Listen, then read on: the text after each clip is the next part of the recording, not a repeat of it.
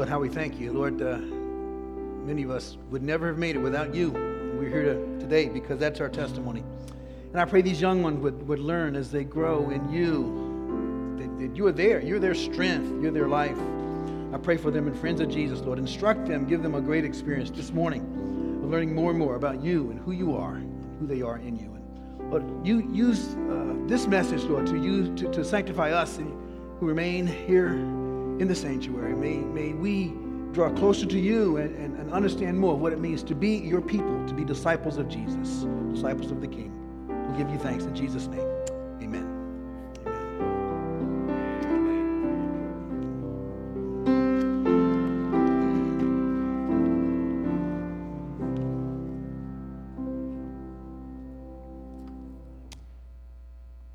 I greet you in the name of Christ. This Lord's Day morning, very cool morning. You're all here to worship God as we do each Sunday. And if you're a visitor or new to faith, we welcome you in the name of Christ. And we're in the second week of a sermon series called "The King and the Kingdom." Our theme this year is church health.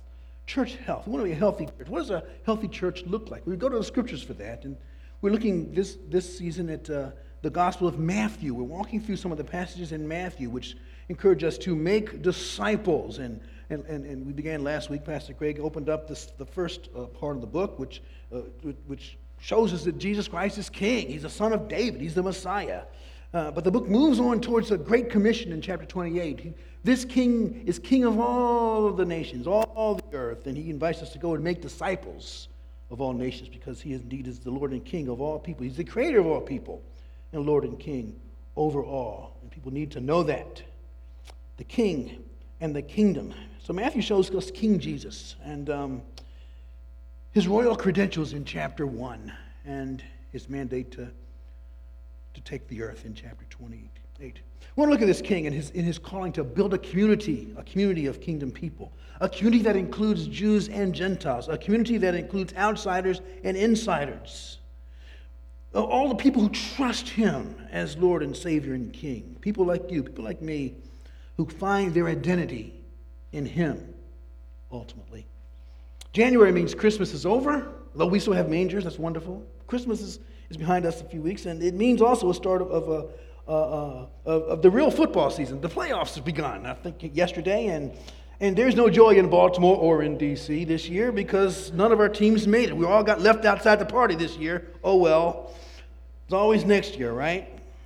You know, sports fans root hard for their team, and they become identified with their team so much that when their team wins, they say, "We won," as if you played the game.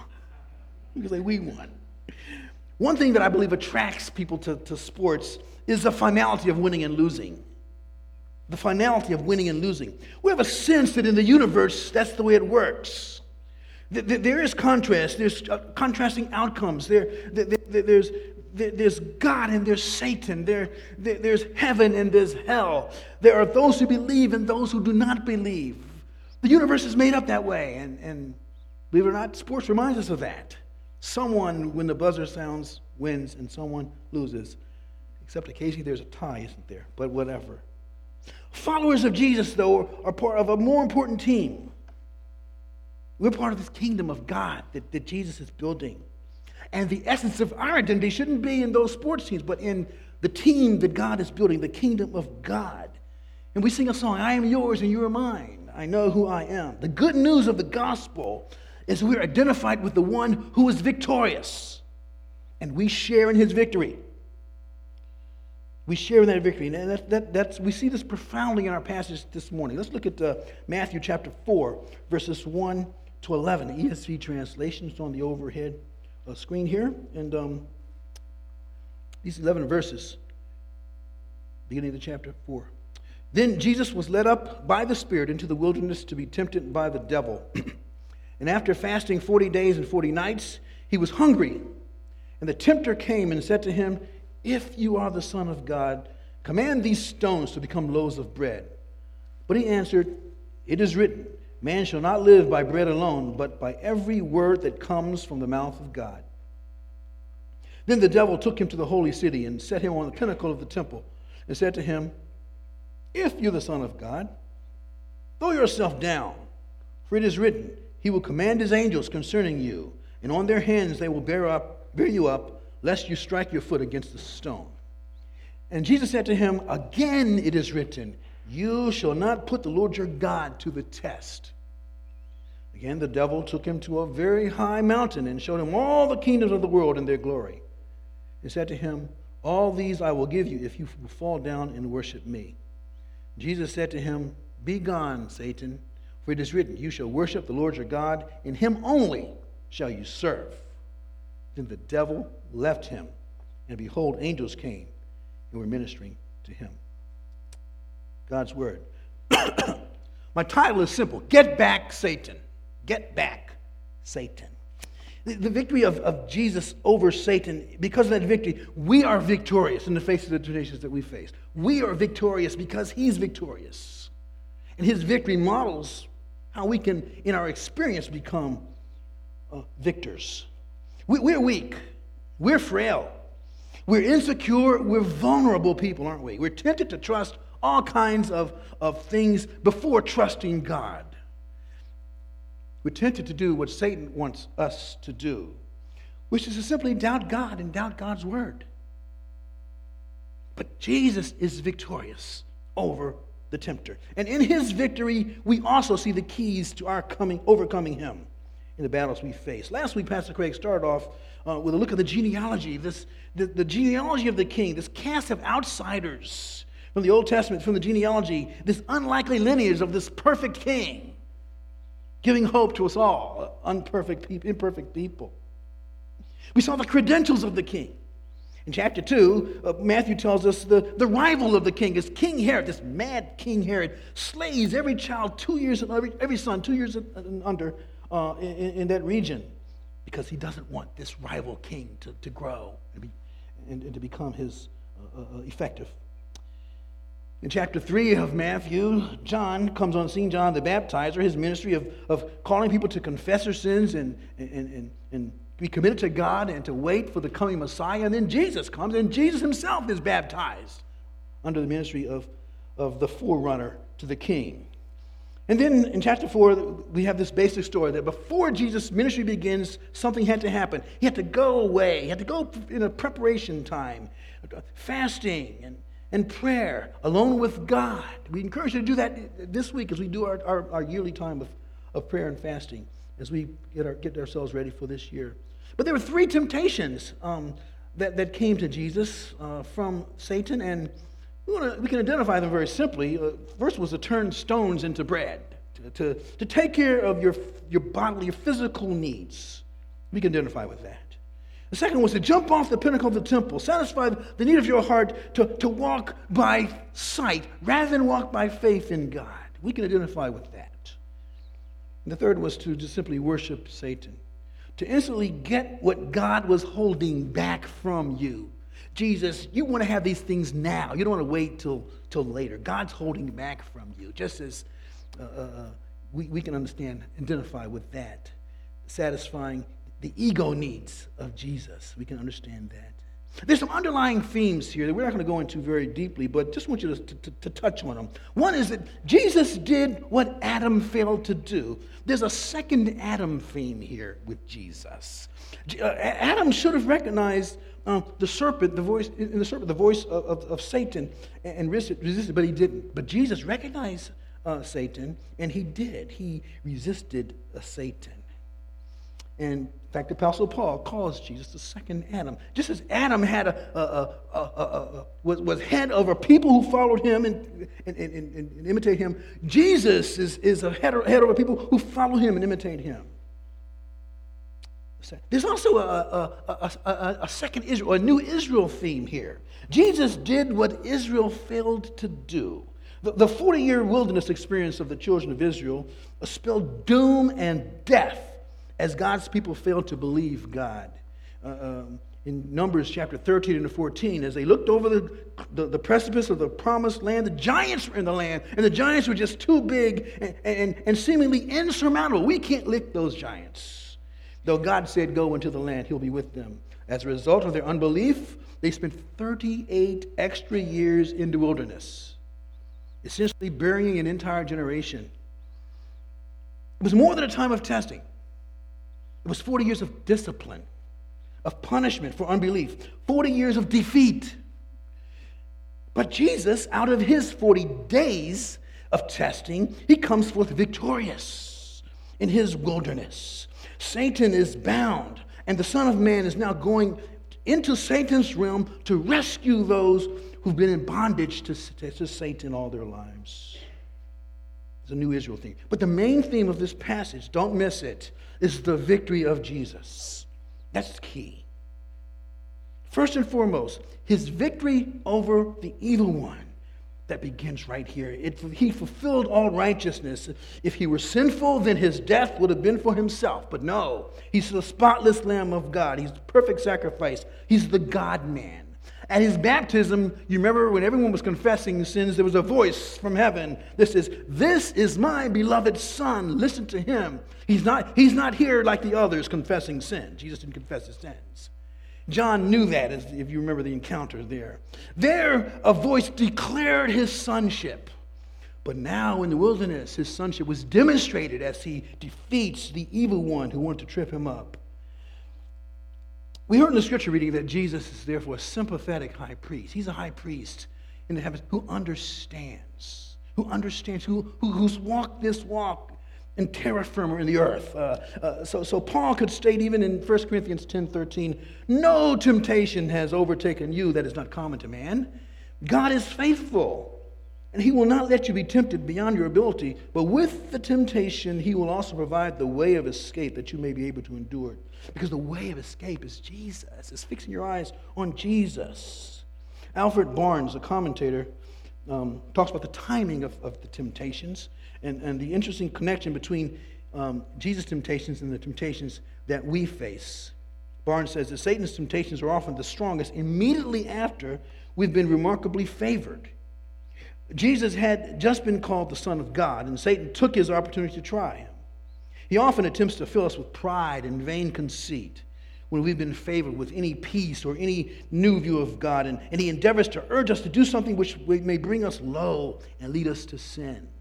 That's true. That's been the experience of many. Now, where are we going? We're going to look at these three temptations. We're going to look at the temptations of Jesus and try to apply them to our own lives. He was tempted to not trust the provision of God. He was tempted to not trust the protection of God. He was tempted to not honor the worship of God. And we have the same temptations. The same temptations. First, the victory over Satan, we see he was tempted to not trust God's provision, the provision of his heavenly Father. You see in the text, the challenge of Satan to turn the stones into bread. He needed food, 40 days of not eating. Food is very basic. It's universal. We need food, right? Yes, we do. But 40 days without it is a long time, isn't it? It would make us weary. Jesus begins his ministry with a time of fasting from food and prayer. Now, during this time, he was tempted in some ways that are similar to us, and we can identify with, but also in some ways that were even different. He was a man with a body. He was the God-man. He was a man with a body. He had bodily appetite. So without food, I'm sure he experienced real hunger. I imagine a growling stomach, unsatisfied taste buds, parched lips, a pain in the gut eventually after 40 days. I've never fasted that long. Don't hope to ever have to do that. But I'm sure there's pain involved in that long of a fast. He was a man, but he was also divine. And it seems that there was the unique ability to turn stones into bread that was a temptation to him. So in one sense, his hunger was not like ours. When you're hungry, you got to look for food. When he's hungry, he could make something into food. That would be an even stronger, to me, that would be an even stronger sense of temptation. That through the 40 days, there's that temptation to satisfy that need. In a sense, we can identify with that. In Philippians, Paul says that Jesus emptied himself by taking the form of a servant, being born in the likeness of men. One commentator says the tempter's whole object during the 40 days evidently was to get him to distrust the heavenly testimony born to him at his baptism as the Son of God, to persuade him to regard it as but a splendid illusion, and generally to dislodge from his breast the consciousness of his sonship.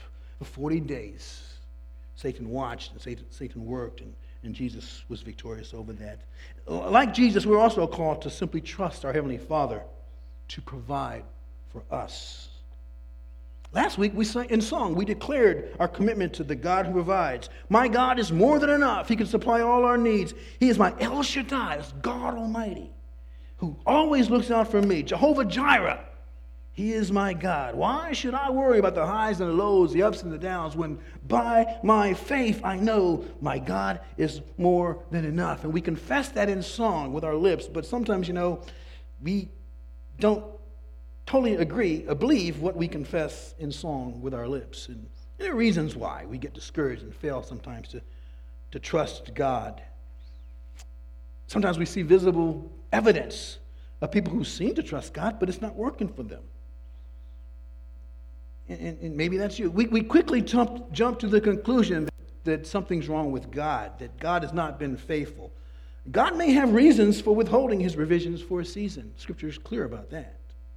Or it may be that we fail to understand that God more often answers prayer through using natural means or processes rather than through direct supernatural means or miracles. Sometimes the answers are very seemingly natural. And I don't even like the natural-supernatural dichotomy, actually, because it's a false dichotomy in one sense. Everything that happens is because God is at work in that sense. But the passage is quoted there by Jesus in response to the temptation. It's in Deuteronomy, the book of Deuteronomy, chapter 8, verse 3. Man shall not live by bread alone, but by every word that comes from the mouth of God. Our body needs food, and our souls need spiritual food. Our grandbaby Ariel, she cries, and she has all babies cry, of course, but there's several cries she has. But you can kind of discern when the cry is not just a cry because she wants to be held or because she wants to be changed, or because there's a hunger cry that she has that if you're around her long enough, you can discern. Oh yeah, she's hungry. She wants to eat something. You can tell. And I believe that there's a certain wavelength that all of our souls have that kind of a cry. That our souls are hungry and our souls need to be fed by the Lord. We need that manna. The question is, do we listen to our souls, and do we feed our souls? Do we put ourselves in the place where we can come and dine, where we can taste and see, where we can receive the manna that is there for us? The second temptation is a temptation to not trust God's protection, not trust the protection of God. Satan encourages Jesus, jump. God will protect you. Jump from this pinnacle, the high point of the temple. God will protect you. And Satan, watch this, Satan cites the Bible. Psalm 91, Deuteronomy 6:16. Satan knows the Bible, cites the Bible. Incorrectly, of course, in the wrong context, but he doesn't care about that. There's a difference. Now, what's going on? I believe there's a difference between what I would call healthy faith and an unhealthy presumption. And Jesus understands the difference, of course. Could God protect Jesus? Well, of course he could, if he jumped off the temple pinnacle. So why didn't Jesus just jump? To show Satan the power of God. Well, Jesus knew that the challenge was not really about whether God could protect him. The challenge was about listening to or submitting to the twisted authority and logic of the evil one. That's what's going on here. And Jesus will have none of that. He's not going to submit to what Satan wants him to do. In Paul's life, there was, in the end of, I think Acts 28, there's a shipwreck scene, and he's shipwrecked on the island of Malta. And as he gets, a snake bites Paul. A viper, it says in the text. And Paul is healed. And Paul goes on. Nowhere in the ministry of Paul do we see Paul having snakes in his services. Now, why do I say that? Because there's some people who have snakes in their services, as if that's what God wants. Paul was being a good steward of his life and going about, and something happened, and he was bitten by a snake, and he needed God to do something, and God did something. And God continues to do that.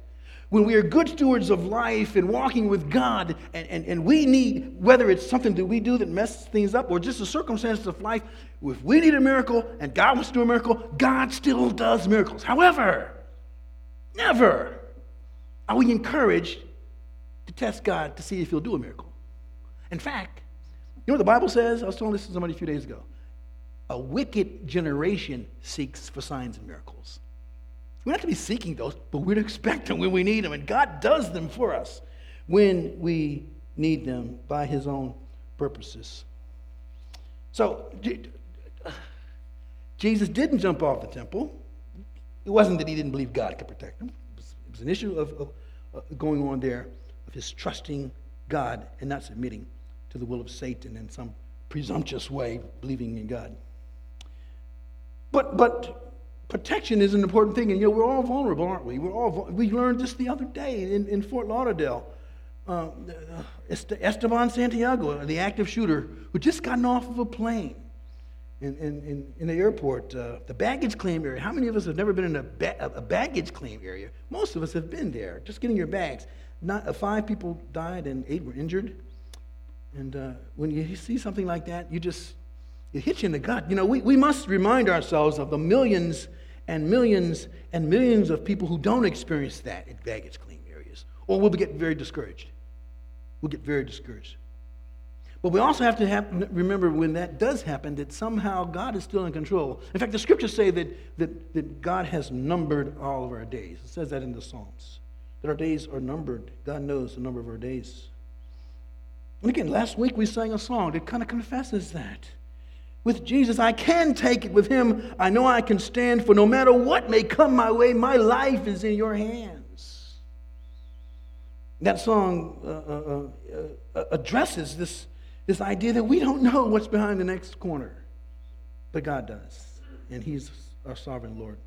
Why do we fail, though, to believe God's promises of protection, which we see every day in our own experience? Well, I think sometimes because we see the few exceptions that are there, the real exceptions. We see them as these exceptions as the rule. That's the problem. These exceptions are not the rule. They're exceptions. Also, we assume that God's protection means that there'll be no pain. And that's God's protection over us never means that there'll be no pain in our experience. Actually, the truth is that he chooses to remove the protective shield around us to fulfill his own purposes in our lives. Wasn't that what he did for Job when he tested Job? Remember, he never told Job why he went through that. God is often silent, isn't he? We have to acknowledge it. And we don't know why he chooses to make an exception by not protecting his children. But we should not go around fearing danger or fearing man or fearing Satan or fearing circumstances. We must trust the mighty hand of God. In fact, Luke chapter 12, interestingly, says this. I tell you, my friends, do not fear those who kill the body, and after that have nothing more than that they can do. But I will warn you who to fear. Fear him who, after he is killed, has authority to cast into hell. Yes, I tell you, fear him. He's saying be a God-fearer. Be one who fears God. Because God's the ultimate authority. And the fear of the Lord is the beginning of wisdom. Jesus said that.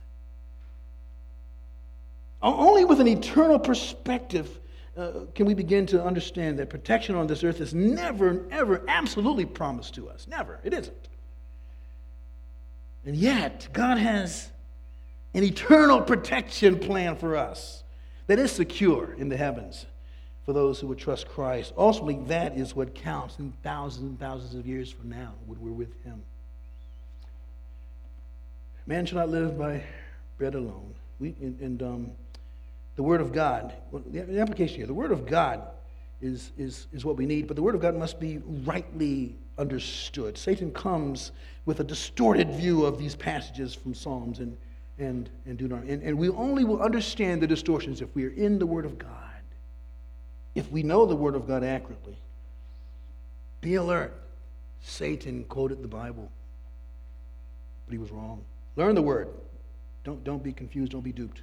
And the last portion of the passage, in Jesus' victory, we see a temptation to not honor the worship of God, to not honor the God who calls us to worship him and to worship him alone, as it says in the text. You see, Satan offers the kingdoms of the world to Jesus. Apparently, Satan had them to give. We see in the New Testament, in the Gospel of John, 3 times, he's called the prince of this world. In 2 Corinthians, Paul calls him the ruler of this world. There's some authority that Satan has to give things to people, apparently. It never has ultimate authority. It's under the sovereign authority of God. One commentator, Tasker, says, to escape the way of the cross by being disobedient to the vocation of the suffering servant, despised and rejected by men, upon whom was to be laid the iniquity of us all, was Jesus' greatest and most persistent temptation. And according to Matthew's account, it was the climax of the wilderness experience. Jesus was in effect tempted to subscribe to the diabolical doctrine that the end justifies the means. See, here's the point. The kingdoms of the world are going to become the kingdoms of the Lord and his Christ, and he shall reign forever and ever. We sing that in the Messiah. You see it in the book of Revelation. That's coming. But before that came, there were some things that Jesus had to do. In fact, there was the thing that Jesus had to do. He had to go to the cross. He had to go to the cross. And had he not gone to the cross and received the kingdoms, there'd be a kingdom with no subjects. You and I wouldn't be there because it's a holy kingdom. And Satan knows that. Bypass the cross. Just become king. Do it my way. In his classic book, C.S. Lewis has a discussion between the demon and the demon's mentor, the Screwtape Letters. Creatively, he shows the incredible heart of a person in this quote who forsakes the things of this world. Now, again, Wormwood is a disciple of Satan, okay, trying to learn how to attack believers, attack the people of Jesus. Here's a quote. Do not be deceived, Wormwood. Our cause is never in more danger than when a human, no longer desiring but still intending to do our enemy's will, the enemy being God, looks round upon a universe from which every trace of him seems to have vanished, and asks why he has been forsaken, and yet still obeys. Satan understands these things. He understands our frailty. He understands the temptations. He's watching us.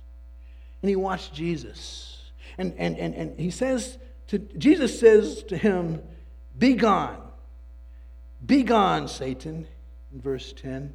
Reminds me of that classic lyric from the old Beatles song, Get Back. Get Back. I mean, you know that song. I know you're a bunch of millennials here. You don't know. There's a great song the Beatles had. You've heard of the Beatles, right? I know you've heard of the Beatles. Paul McCartney's lyrics are very controversial, even back then and today, because much discussion among fans of the Beatles. Jojo was a man who thought he was a loner, but he knew it wouldn't last. Jojo left his home in Tucson, Arizona for some California grass. I don't know what kind of grass he's talking about there. Get back. Get back. Get back to where you once belonged. Sweet Loretta Martin thought she was a woman, but she was another man. All the girls around her say she's got it coming, but she gets it while she can. There's a deleted verse found in earlier bootleg copies of Get Back, where he complains about Pakistanis in the Liverpool projects, housing projects. It's caused many to think that the song is a political statement against immigrants. Relevant today, isn't it? And then the sweet Loretta Martin verse makes people think that he's making a statement about transgender people. Relevant, isn't it? And still others think that Paul was simply telling John Lennon to dump his new mistress, Yoko Ono, and get back to focusing on the band. Maybe that's all it was. Whatever it was, if I were doing a movie soundtrack of this passage, I'd have that song underneath. Get back, Satan. Get back. Get back to where you once belonged, to the pit, to the prison, to the place prepared for you and your followers. Get back, Satan. I was told between services that there actually has been a recent movie a couple years ago about this passage. And I wonder if they use the Beatles song. I doubt it, actually. Get back, Satan. Worship God alone. Only serve him. So Satan leaves. Satan left for a time. He would come back. Just as he had tried to trip up Jesus and trip up the plan of God by killing all those young babies. Later he would come again to try to trip up Jesus. Jesus, when the disciples finally came to understand that Jesus was the Messiah, the Son of God, who was to die for their sins during the first coming, you remember what happened? Peter said, no, Jesus, that's not what you're going to do. You're going to go to Jerusalem and reign. And do you remember how Jesus responded? Jesus says, get behind me, Satan. Jesus recognized it wasn't just Peter. That was the agenda. It is always the agenda of Satan to keep Jesus from the cross. That's part of the story of the Old Testament. How can we break the line that Jesus won't die for sinners? And so Satan left for a time, but he was coming back. Verse 9, then we see that Satan had the authority to hand these things over to Jesus. He comes to us in the same way. He comes, and we have to ask ourselves, at what cost are we willing to pursue fame and fortune? At what cost are we willing to sell our soul to the devil? A couple quick reminders. The temptations we all face are about simply not making Christ our all in all. Putting things ahead of him, bad things, sometimes good things. Things that tempt us, seeking to find our identity in something other than being simply a child of the King. When I look for my identity in being a parent, or being a pastor, or being a husband, before my identity as being a child of God. There's strong temptations in our world to do that. To not see ourselves as God sees us, first and foremost. Don't miss the main thing here. Passage about Jesus' victory over the tempter. And we celebrate that victory. It's a real victory in space and in time. Jesus indeed is our model, but he's also our perfect Savior. He's the Son of God. And because of that, we are the new Israel. We're the people who wrestle with God as God's people. He defeated Satan for you and for me. In Christ, we defeated Satan. This is the good news. This is what carries us when we're tempted, that we are more than conquerors through him who loved us. We have victory over Satan through him. We can say, get back, Satan. I am no longer bound by things that used to weigh me down. I'm not what I used to be, but I'm not what I want to be. And I'm not what I'm going to be. Jesus has made me new and is day by day renewing me. I am victorious. I no longer have to obey an old master. I have a new master. Apostle John said, he who is in you is greater than he who is in this world. Recently, the Star Wars phenomenon has continued with the release of the Rogue One movie, and the untimely death of Carrie Fisher has reminded us of that. The attraction of the Star Wars brand is pretty clear. They leave no doubt that as to who are the good guys and who are the bad guys. There's no doubt when you're in the movie with a bunch of people like when we saw it a few weeks ago. There's good guys, there's bad guys, and everybody in the house wants the good guys to win. That's one of the unique things about the Star Wars brand. It's pretty clear.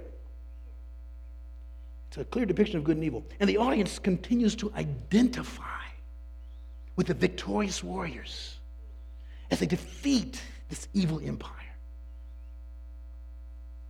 See, the gospel is about our identification with a victorious warrior who defeated an evil empire. And this wilderness story is just the beginning of that battle. So like Paul, when we're going through battles, when we say, wretched man that I am, who can deliver me from this body of death? We can say, I thank God through Jesus Christ. Because Christ is victorious for me. And so Luther wrote the words, "A mighty fortress is our God, a bulwark never failing, our helper. He amid the flood of mortal ills prevailing, for still our ancient foe doth seek to work us woe. His craft and his power are great, and armed with cruel hate, on earth is not his equal." There's no one equal to Satan on earth right now. "Did we in our own strength confide, our striving would be losing, were not the right man on our side, the man of God's own choosing. Dost ask who that may be? Christ Jesus, it is he. Lord Sabaoth, Lord of the armies, Lord of the heavens, Lord Sabaoth his name, from age to age the same. He must win the battle. And though this world with devils fills should threaten to undo us, we will not fear, for God has willed his truth to triumph through us. The prince of darkness grim, we tremble not for him. His rage we can endure, for lo, his doom is sure. One little word shall fell him. I'm going to give you 3 words to fell him. Get back, Satan. Get back, Satan. Get back, Satan. Let's pray.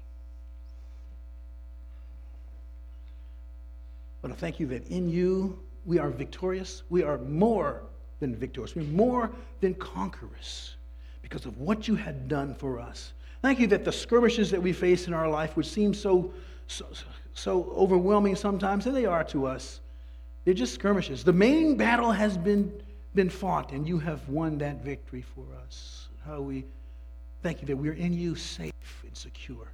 Help us to endure, to be your people. Help us to be a kingdom of people who love you and spread your love, your grace to the ends of the earth. We'll give you thanks. Lord, I pray for anyone who's here today who's in the middle of a battle, is trying to fight it alone. May they know that Jesus Christ is Lord.